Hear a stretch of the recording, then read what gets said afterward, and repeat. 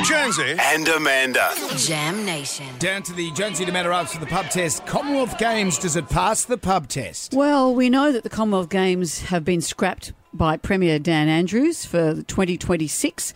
What's the future of the Commonwealth Games? People went, it's too expensive. We're not really that interested.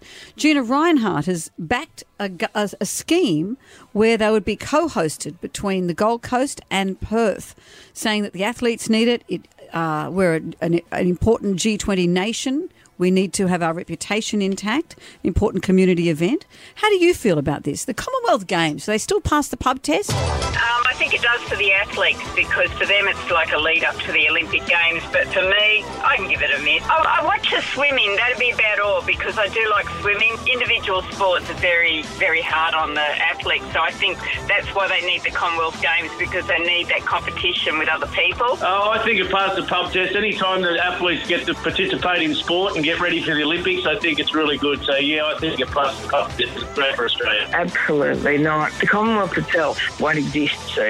All the nations are going to leave. We're going to become a republic. You can't have events in Perth and events in Queensland and keep teams together. It's just the most ridiculous idea I've ever heard. Scrap the whole thing. It's something from the past.